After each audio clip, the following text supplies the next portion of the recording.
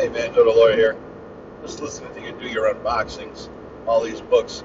You call it books on the occult and books on the mysterious. I just call it books on how to kill my ass. That's all it really is. Can't you get something like nice, like a book on fucking flowers or something? Oh wait, flowers kill our asses too in your world. What am I thinking? Jesus Christ.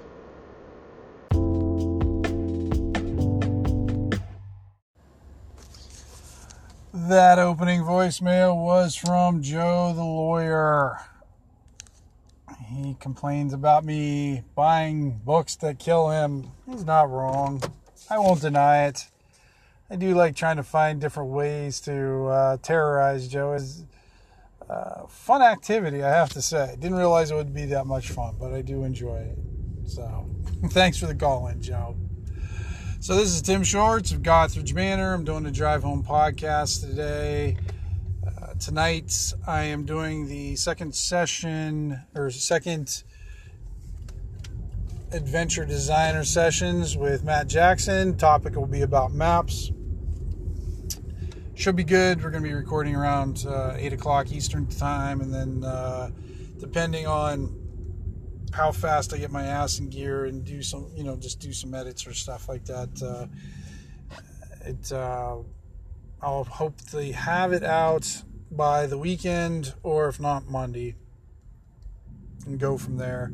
So what's been going on lately? I continue to play with my stamps, my map stamps, and I kind of released a PDF versions of what I was working on my blog at gothridgemanor.com. You can go on over there and check them out. They're linked there. I think you can download like the pictures on my blog if you want, and it has everything on there. Or I have added PDF links that are off of, I think, Google Drive is where I put them on. You can just download them from there if you're so interested. I have the map that I did 2 parts of it. I'm going to go through and do each one just for the exercise and just for the fun of just doing it and flexing a little bit of creative muscles. This is kind of beyond the Comore Forest. It's kind of a separate thing, and it's kind of freed me up to be a little bit more creative with some things, I guess. Not the other one doesn't add creative, but when you're doing a fantastical kind of adventure or setting, you still have to set laws there, and you still have to set some sort of parameters and rules that you have to abide by, or the whole thing kind of just falls apart. So with this new place, there's new rules in place. So it kind of allows me to do maybe something that I wouldn't do in the other one or whatever. So it's been fun. It's been interesting trying to get a little bit of interest again, and I'm keeping the pages very small. It's just a 1-page zine sized page that you can that's all it is, and there's like some stats in there, usually like the feature of the map. Now with the villages that I'm going to be doing, I think there's 3 villages on there. What I'm thinking about doing for those is doing the full page spread, and so I will give the overview map location of it, and then I'm going to draw like a mini map of the village also. And then, just kind of give details based on that. Should be fun. I don't know. We'll find out. I was working on it last night at the bookstore. It's like my little haven to just focus on writing, and so that's what I was doing last night, kind of sketching out some preliminary information about it, kind of trying to discover what the village is about. Because a lot of times when I'm writing these adventures or writing these locations, especially these locations specifically too, I don't really have anything in mind when I'm doing them. I'm just kind of getting some interesting ideas. And one of the things I've been using now, because I spoke about the Obscuria Atlas, or Atlas Obscuria, and some of the other books that I got, the Cursed Places, using those for inspiration, because that's what I'm grooving on right now, and using those for, like I said, inspiration to develop these places. And the concept I have for, I think the first village I'll be doing is Hazleton, and Hazleton is already kind of got a rough idea with it for it, and no, I'm looking forward to getting some work done. I'm probably going to do some work on it tonight, and these things I'm just kind of putting on my website just for the fun of it, and just for folks if they're interested. I mean, it's always, free if you want to download it, but even if you just come over and check it out, it can be fun. And what I always try to do with these things, I think I said in my last podcast too, is also just to add some elements of gameability into it. I mean, it's nice to add the history and the people, so it gives you that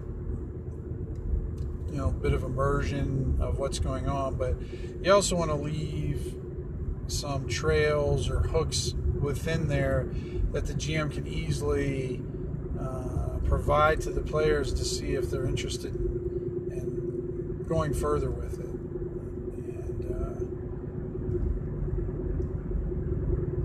And that's something I've always tried to do, but try to make it fit into the setting that I'm doing. Though with Hazleton, it's actually a situation where you've got a village built next to an old village, like a village that was built like 100 years ago, but the inhabitants were forced to leave there. But the new people, instead of rebuilding on top of the old village, they believe it's kind of like a cursed area, or it's bad mojo to do that. So they didn't build on top of it, they built right next to it. Maybe not the best thing to do if you think a place is cursed or whatever, but they did. And that's kind of the setting, and so I'm kind of putting in small details there about it. So, on my Patreon so far, guys, I released the one thing out earlier this month, very early in the month, and that was already sent out with July stuff.